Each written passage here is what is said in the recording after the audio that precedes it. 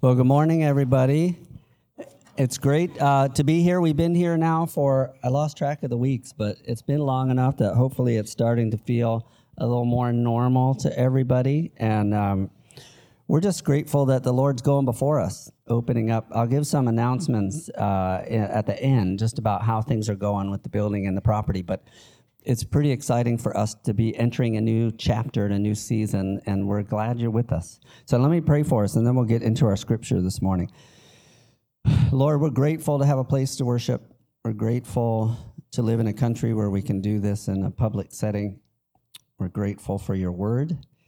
We're grateful for this community of believers, and we are thankful that you have saved us, Lord. And today, as we study through Luke 7, I ask that you would renew within us the joy of our salvation, that we would grow in our appreciation for what you've done for us, and that we would embrace the offer that you give us for life in the kingdom now. In Jesus' name, amen. So the way we'll do it, we've got up on the screen, and I'll do the same way where I'll just go through. I printed out about 25 sheets. They're in the back there if you want to look at the scriptures.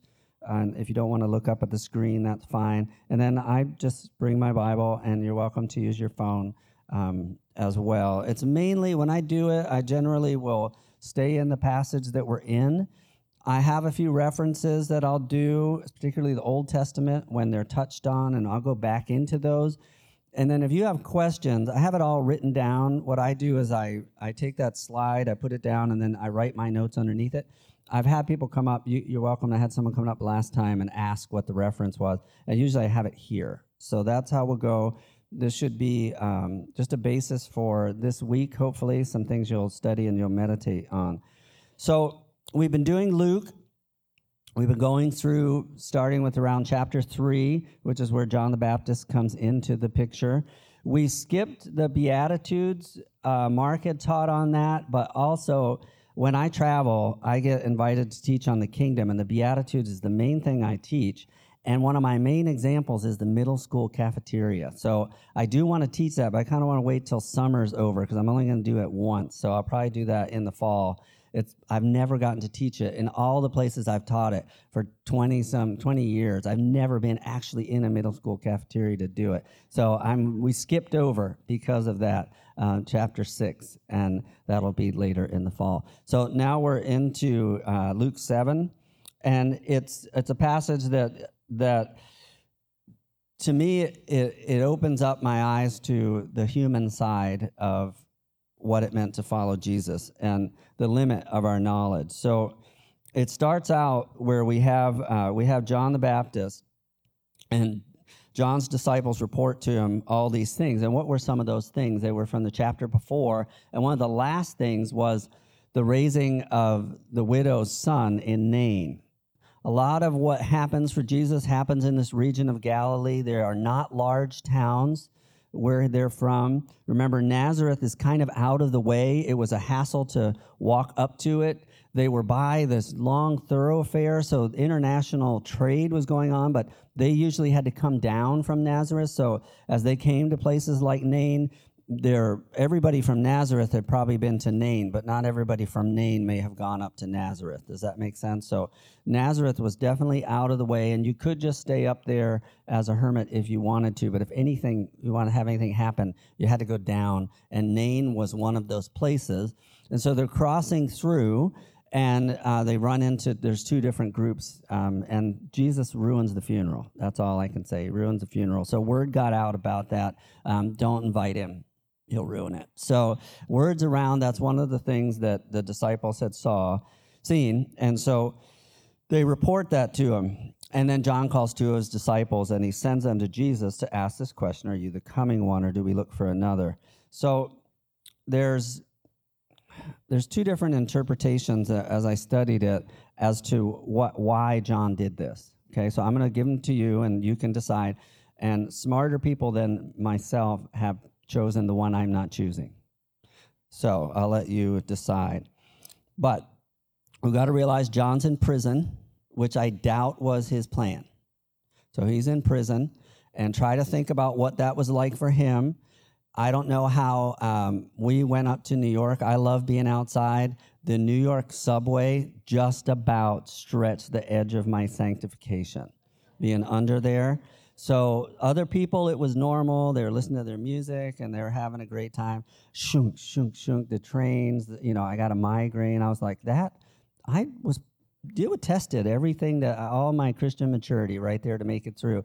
I don't like that. I like being outside. So John is clearly an outdoor kind of person. He would have been great on the show Alone or Survival. I mean, he liked that. And so to be in prison was tough. You guys know what it's like when you just get put in a spot where it's not really your strength or your environment. So imagine John is in that. And also note that he still has disciples. So there are people who are still gathering around John. He has some permission, obviously, for them to speak to him. So he's not in solitary confinement where no one can talk to him. So imagine what the prison's like. Best you can, probably, underground. People are coming and going. There were probably some, even among the people keeping him captive, who respected him and maybe went out of the way to be kind. And then people could come talk to him, obviously. So he wasn't completely alone. He had some news of the outside world. And then there's the two reasons I was telling you about. One is that one thought is that John sends his disciples to Jesus so that they will connect to Jesus. John may have realized that there's only two options ahead for him. One is long-term imprisonment, and the other is potentially death. So just like Jesus cares for his disciples, and particularly his mother, when he's on the cross, some would say this is John sending his disciples to connect with Jesus. And the big question that they would have had was, are you the coming one? So some would argue he doesn't question it. He doesn't doubt, but he realizes that's his disciples' question, so he sends them to get answers for themselves. As any good teacher knows, if a student can come to their own conclusion, it's better than you telling them. So one argument is that's what's going on. A second one is that John doubted. He wanted the answer to the question himself. And so that's the side I'm going to pick. I'm fine if I'm wrong. And some of my reasoning is, he doesn't send all his disciples, he just sends two. So I think if he were really trying to get all the disciples on board, why not send them all? It seems like he's definitely sending two to get answers to a question. Also, Luke is painting this picture of how what happens with Jesus is not like a stop-start from the Old Testament. It's a continuation. And so he works hard to tie in the scriptures and also the key prophets. So remember when Jesus even stands up and he talks about Elijah and Elisha. And remember with Elijah, he has this tremendous battle with the at Mount Carmel, and he takes care of 400 and some odd prophets, and everybody's against him. And then shortly thereafter, Jezebel, one woman, is mad at him, and he's scared and he runs. So I can handle that John, as brave as he was, as outspoken as he was, he too may have had moments of doubt. And I take solace in that because as a Jesus follower, I'm a human too. So things can happen to push me to doubt. Even the great pillar, John the Baptist, had these moments. Elijah did too. And I shouldn't be discouraged if I see someone who's I see as more mature in the faith having a hard go. That was tough for me when I first became a believer. When I saw people maybe, 10 years older than me, 10 years further in the faith, really struggling, and I thought, is my faith in doubt? And I think this is in here to show us that even great pillars of the faith have moments that are hard. So if you do too, that's perfectly fine. And then there's this coming one idea. And so I'm going to pick it up from the Old Testament, this phrase, the coming one. What could it mean? He doesn't tell us exactly. John doesn't say the verse and reference to his disciples. It was, and the best I could do was try to figure out I picked a couple of them that I think it could be. And you may find other ones as well, because it's not outlined in the scripture. But keep in mind, and I can't remember if I mentioned this last couple times I was up or not, but the scripture is something they would have memorized, and I wish scripture was something that our culture memorized. But if I want to make a reference that people will catch, movies will usually do it. Like there's certain lines I could say from a certain movie, and you guys would know the next line. You might be embarrassed as to how many of those you know because of the time involved to accumulate that knowledge. But I could throw out a few, and I'm not going because it would get us down the rabbit trail. I was teaching all week to teenagers in Mexico last week, and I would mention anything like this, and they would all start talking and running in a different direction. Finally, I had to get the tennis racket out and say, "Lobby it back to me," because I bounce an idea to them, and they would talk about it, and then I'd have to wave the tennis racket, and then they would hit the idea back and keep going. But think of a movie that you would know the quote to, and if I started it, you would know the rest of it. That is similar to how they knew the scripture. So, like the most famous one for me is on the cross, where he says, my God, why have you forsaken me?" They would have all known Psalm 22. So there are phrases that catch, coming one would be one of them. That to us, it may not jump out to us, but to students of the Old Testament, Pharisees, everybody, that phrase would have triggered a certain number of voices or references, just like the movie references that might be in your mind. So it may have, and I don't know this for sure, taken them back to Psalm 118, where it talks about blessed is he who comes in the name of the Lord. So we hear that one again, the coming one who comes in the name of the Lord, at the triumphal entry. Okay, so that one definitely comes out in Matthew. That's why I feel comfortable saying that might be one of them. But again, when Jesus references the scripture, some of the joy of when the Old Testament passages are referenced, then we have a real reason to go back and dig around there, because sometimes there's other gold right by there. And so the coming one, where it says, blessed is he who comes in the name of the Lord, a couple verses ahead, or above it, it says, the stone which the builders rejected has become the chief cornerstone. This was the Lord's doing, and it was marvelous in our eyes. So as these references are made, the broader scope of the passage would have been brought to mind that, hey, this stone the builder rejected, they may not have known what to do with that. And as you think about what the concepts of a Messiah was, those thoughts of rejection or a stone being rejected would have been inconsistent with the idea of the Messiah that most of them had in mind. So the coming one could be that, Psalm 18. And then there's another one in Habakkuk, which we'll look at a little bit later.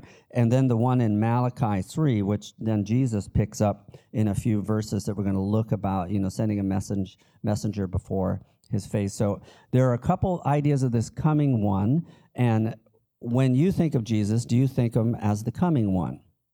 Do you really envision him showing up? Do you envision him showing up maybe one day in your kingdom that you're ruling and reigning over right now? And what would that be like if he came in this Sunday afternoon and wanted to sit down with you and talk about how it's all going? Do we see ourselves as someone that has a coming one that's coming into our kingdom, and we're going to have to give account as, we know from one day we're going to stand before the Lord? Not in a punitive way, but it's good to be aware that no matter how independent we feel, no matter how much in charge of our own little realms that we feel, we have someone who's coming to settle accounts and review how we did. The passage of the parable of the talents is a good one to keep in mind, that we will one day need to just explain to God what we did with what you gave us. There is a coming one into my life that is going to speak to me about how I handled it. And it's good to keep that in mind, that we too have this coming one that's coming. So, let's see if this guy works. Okay. So the next up, the disciples come, and he says, he tells them, let's see, I skipped it. Yeah. So when they come, he decides to give them some evidence. John the Baptist says, "You coming one," and he points out these things. And at that very hour, so current to that, You have Jesus doing all these things of curing infirmities and afflictions and evil spirits, and to many of the blind he gave sight.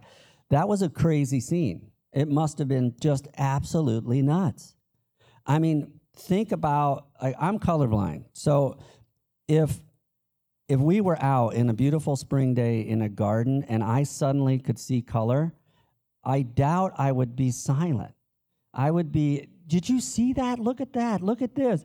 And to you, it would have been, well, that's what hydrangeas look like. I mean, they're that color. But to me, I would be all excited. Imagine if you were blind and you were looking at everything for the first time. You know, imagine what that would be like, seeing a rainbow, seeing anything, seeing a human face. They would, just the blind people alone, would have been going around and talking and their friends excited. So this must have been a crazy scene. And rather than even answer the question, he just points to what's happening.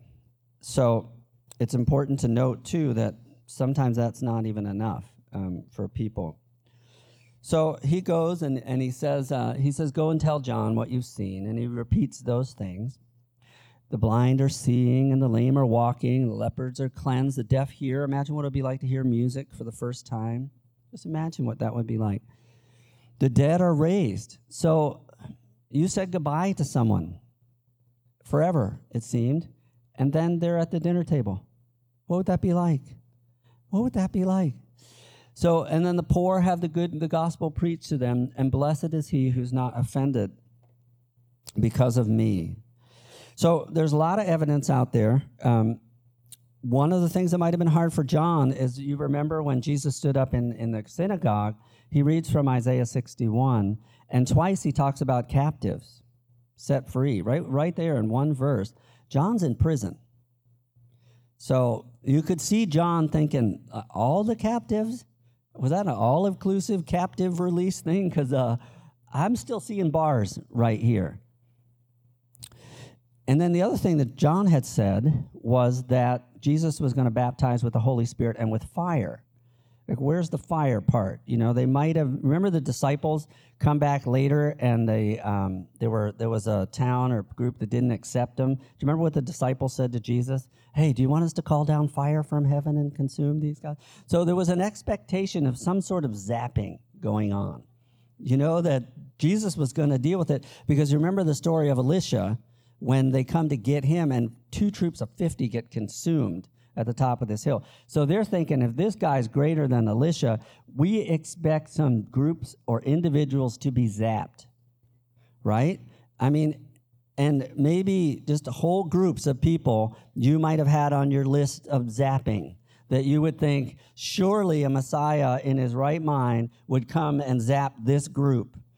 I've got a few suggestions, you might be saying, you know, where we can start, or give the power to me, and I'll take care of it for you. Jesus isn't doing that. So you can understand, if you take the position that I took, that John is actually doubting, how it didn't quite seem like what he expected when he baptized Jesus, right in Luke 3, right? Baptized him, he expected certain things to happen, and they're not happening.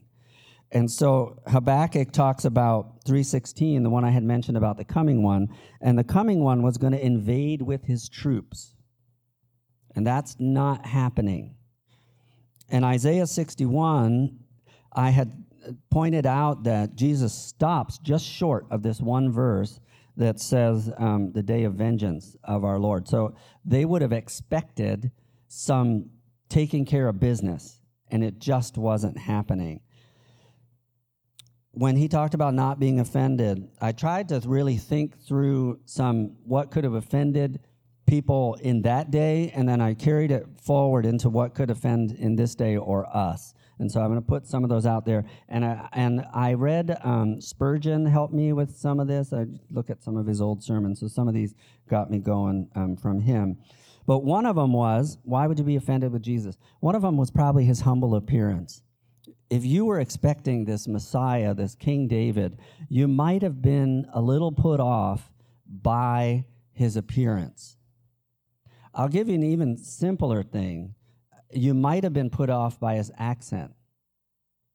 because he probably had an accent from Nazareth. And we know he's in Egypt, so he might have had a few words or sayings that were influenced by that, but he grew up in Nazareth. So you remember the Galilean accent was quite notable because that's how they picked out Peter. So Jesus did not have, so imagine if you thought the Messiah was coming from Georgia and he's speaking with a New York accent. Hey, would you like to pay for that? Hey, I'm talking to you. You listening to me? I'm saying, hey, blessed be the poor in spirit here. You know, would that mess you up? Think about it. You're like, the Messiah is supposed to come from Bethlehem. I would expect, he's 2 miles from Jerusalem, I would expect a certain kind of accent. He probably didn't have that accent. So what could have offended people? It could be simple things. I mean, people, we're humans, right? You could be talking to somebody, it might be their hair that's messing you up. I don't know how many people I throw off because I have red hair. I don't know. But there are things that could throw you off, or slightly just cadence, anything that could throw you off. So people could have been offended by very simple things like that. They could have been offended by his few followers. If he really were this Messiah, why were so few of the leaders gathering around him? And these guys that he's chosen, they don't seem to be the top of the class, you know? So what the followers might have thrown him off. The claims that he makes, the grand claims that he makes, that pretty early, you know, talking about being able to forgive sins, that might have really offended you. It was too easy. You watched him forgive people as the Gospels go on. It seems like he's forgiving people a little too easily. Tax collectors, the sinful woman. You know, shouldn't you make them go through some sort of class or something for 8 weeks before we say they've repented? And that might be too easy. That could have offended you. I mean, if you had, remember the temple, the renewed temple had only been around for a couple decades, and it was still being worked on. So the enthusiasm for the sacrificial system was probably on the increase. We could be thinking, oh, this is old hat, the temple and all that stuff. It wasn't.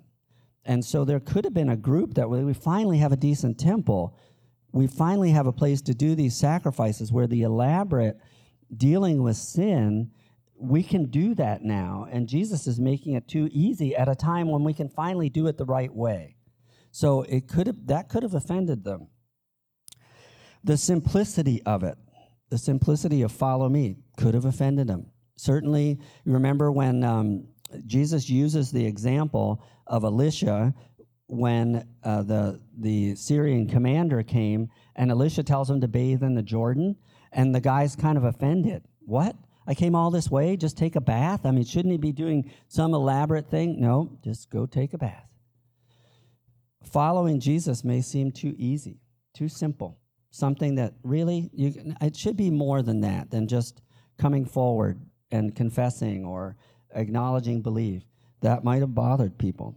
And one thing that we know sends them off later is the whole atonement idea. I mean, we're kind of used to it, but if you, any culture has its glasses, and they just view things as normal if it's their culture. So they just look at everything as kind of the right way to do. So in some cultures, if you're traveling and you need to sleep somewhere, you just lay down on the floor, and that's fine. But in America, we've been taught the floor is what? Dirty. So we're not supposed to do it. We are really into platforms. We'll spend a lot of energy getting ourselves like 2 feet off the floor. And we think that's normal and that everyone should do that. But other cultures don't see the floor the same way as you do. So culturally, this one, if you're looking from the outside of Christianity, when we celebrate communion, that's just flat out weird to people. I mean, the whole idea of eating the body, drinking the blood, that is pretty intense stuff. And when that starts happening, when Jesus starts explaining that, we know people drop off. So the atonement alone is probably the biggest thing, I would think, that offended people back in the day. And like I said, as Jesus followers, you may be used to it, but that is pretty extreme what happens, that the blood of Christ is what is atoned. It seems, like I said, it's hard for us to think of not thinking of that, but just try to put yourself there. When you're going through this whole sacrificial system and the animals were sacrificed, but now you're talking about the human blood here. I mean, there would have been some trouble understanding it, and I'm not sure I would have been quick to go along with it myself. So another question is just what is today? What might be causing us, people in this culture or people who have been following Jesus for a while, to get a little offended with Jesus? One of them might be just the excitement's worn off. If you became a believer like I did, as a young adult, you become a believer and all these things happen and things are, old sin is gone and your, new interest in life and your life has this purpose. And then maybe after a couple of years, you lose some of that excitement, and that may be turning you away from Jesus a little bit. You might have thought you'd always have been happy, and you find yourself in a situation like John is in prison, to either a situation or a health thing or a relational thing or economic thing, and it doesn't seem to be going away this moment. That may be causing you offense. You might be disappointed in your transformation. If you were like me, like the first couple weeks of following Jesus, all these changes went on in my life and what I thought about, what I spoke, how I lived. And then I was surprised how many of some of the ingrained things stuck with me for years, and I thought he was going to zap me and take care of all of it. And then you'll find something come up in a new season of life and go, oh, wow, I still have that tendency within me. And there could be disappointment. You might be offended at Jesus for not dealing with that. So there's a lot of reasons we may be offended, and those are things we need to bring before the Lord and just ask, is there anything that's offending, that's getting in between me and the Lord? So the messengers go back. Once they leave, Jesus talks about them a little bit. Imagine a kid explaining John the Baptist. Probably would have talked about kind of how wild looking he was. So this is what a kid would have said: a reed shaking in the wind, a man clothed in crazy garments. That's probably what would have said. And Jesus is just pointing out that's not really what it was all about. A prophet, yep, that's what you went to see. And he is the one whom it is written, behold, I send my messenger before my face. And so, before your face, sorry about that. And when you think of more than a prophet, first I want you to think about what it would be like to be John and know that a section of Scripture was written just about you.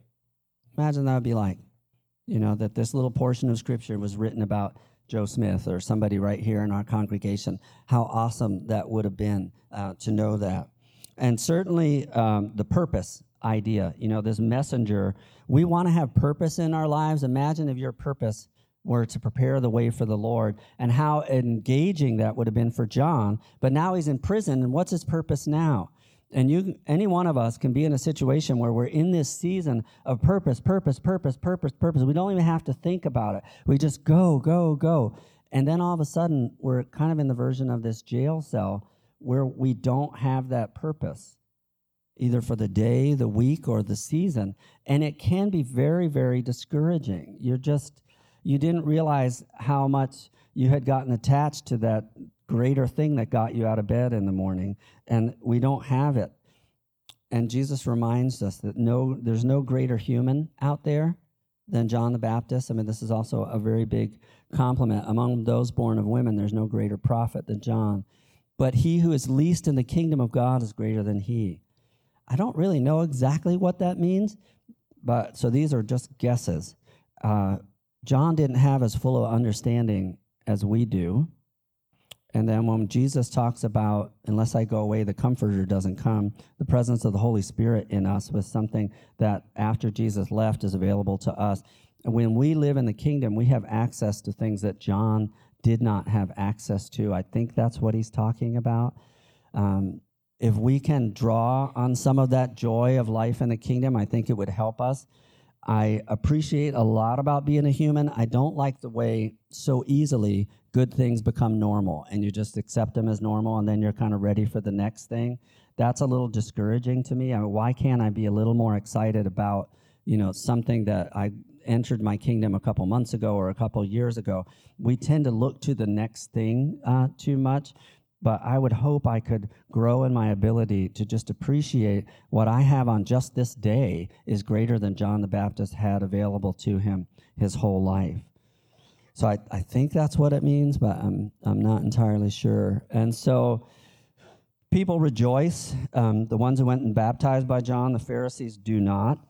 Luke does this often, and when I do the Beatitudes, I'll show it. In order to include everybody, he often takes the bottom and the top.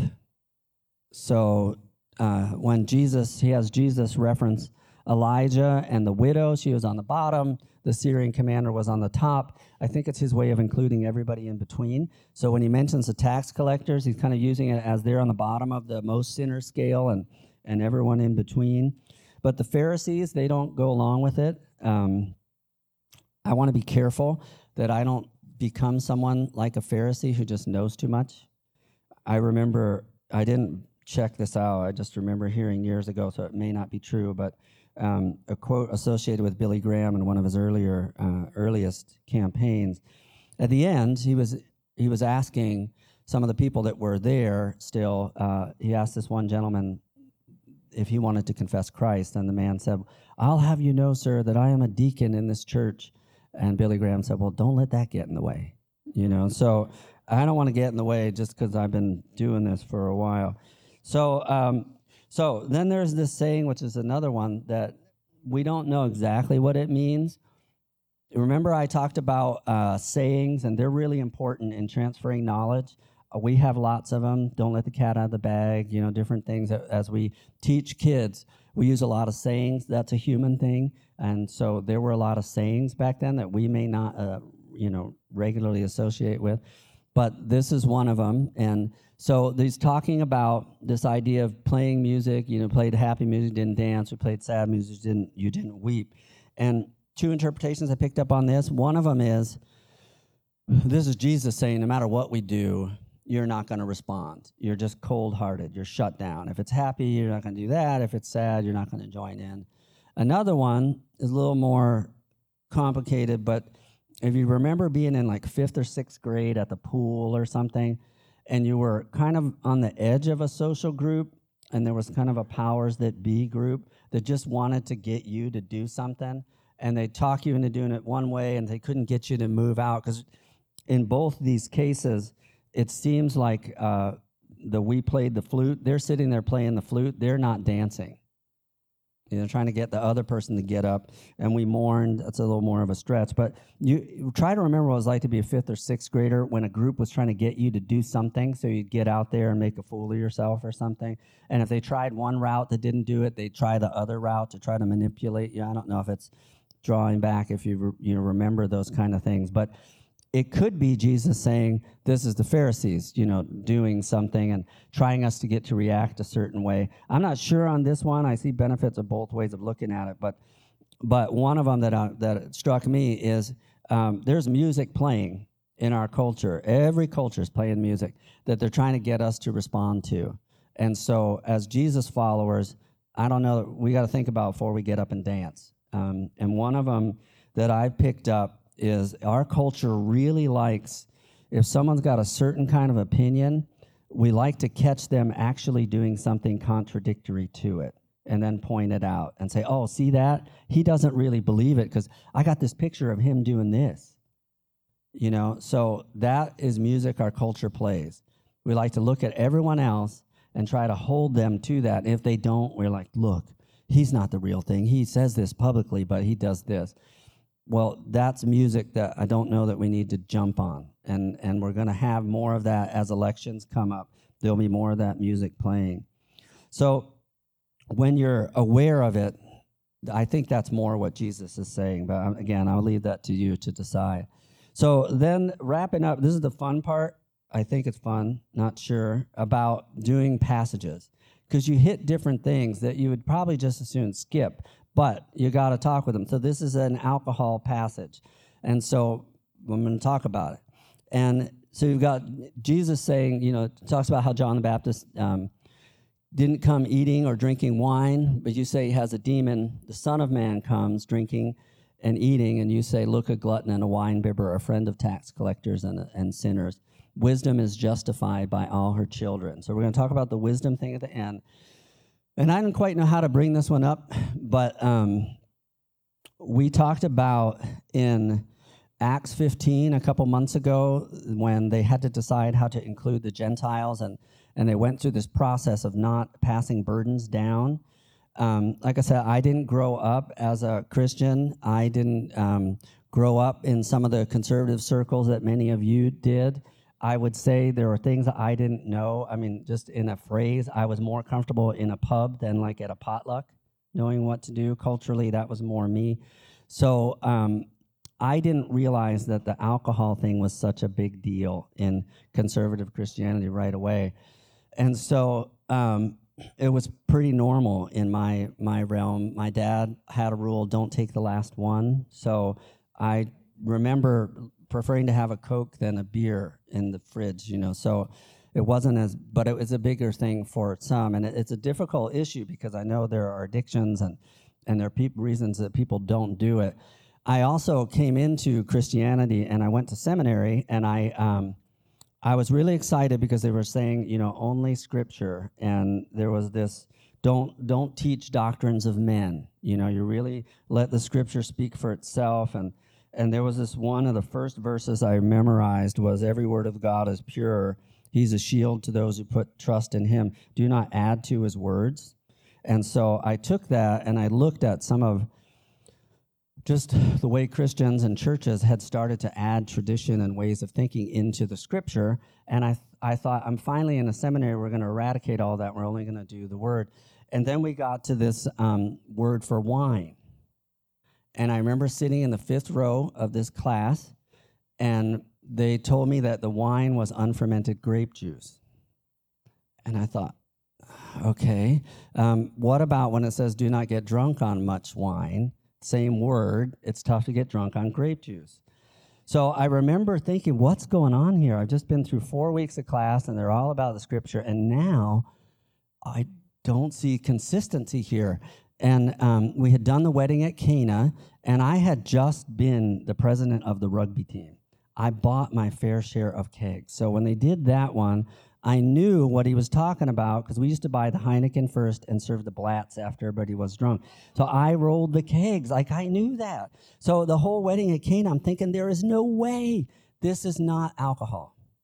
And so we've got to decide what we do going forward. There are good reasons, and you can come up and talk to me afterwards for why some people don't drink alcohol.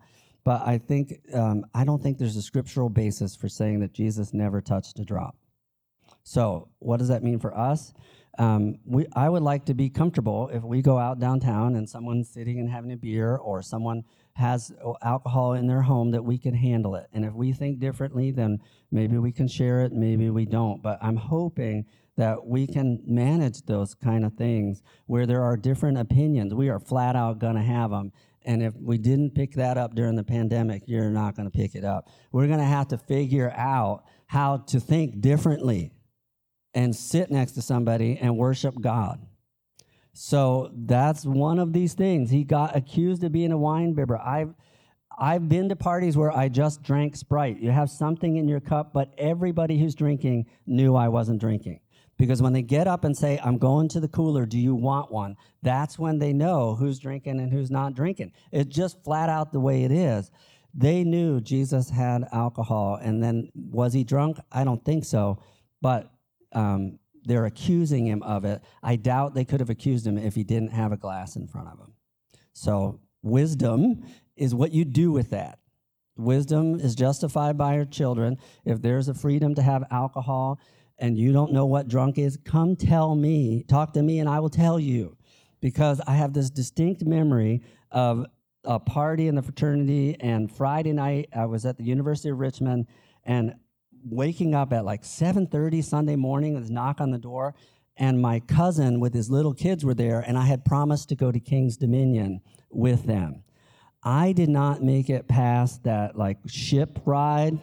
So I can tell you what it feels like. If even before I was a believer, I knew like if the human body was meant to take that much alcohol, you would not throw up and have a pounding headache. It's just basic.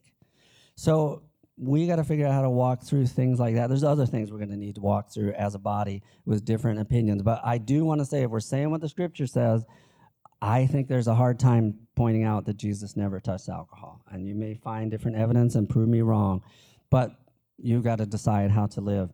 So wisdom's justified by his children. It's another one of these phrases. And hopefully we need wisdom. And so I'll end with this idea of, in this room, there's a lot of collective wisdom. There is wisdom for things that you don't even know about. One, Todd, are you in here? I don't. Todd's here today, but his wife Joy. We had a really bad migraine, and someone showed me this little herb that you just rub on your temple, and it really helped out. I didn't know there was some little thing you could rub on your forehead that could help. There's a lot of wisdom here, but we got to figure out how to share it.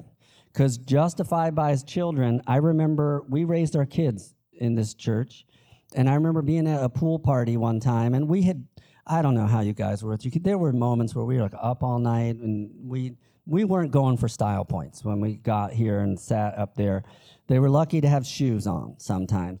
And we were at this pool party, and there was, one of our kids was into the pacifiers, a little too long, and this woman that was about my age starts lecturing me on, that kid shouldn't have her, but she's going on and on and on about the plug. And I'm thinking, I didn't say it, but my line of thinking was, I know she shouldn't have the plug anymore, but I know who might have a good use for it right now.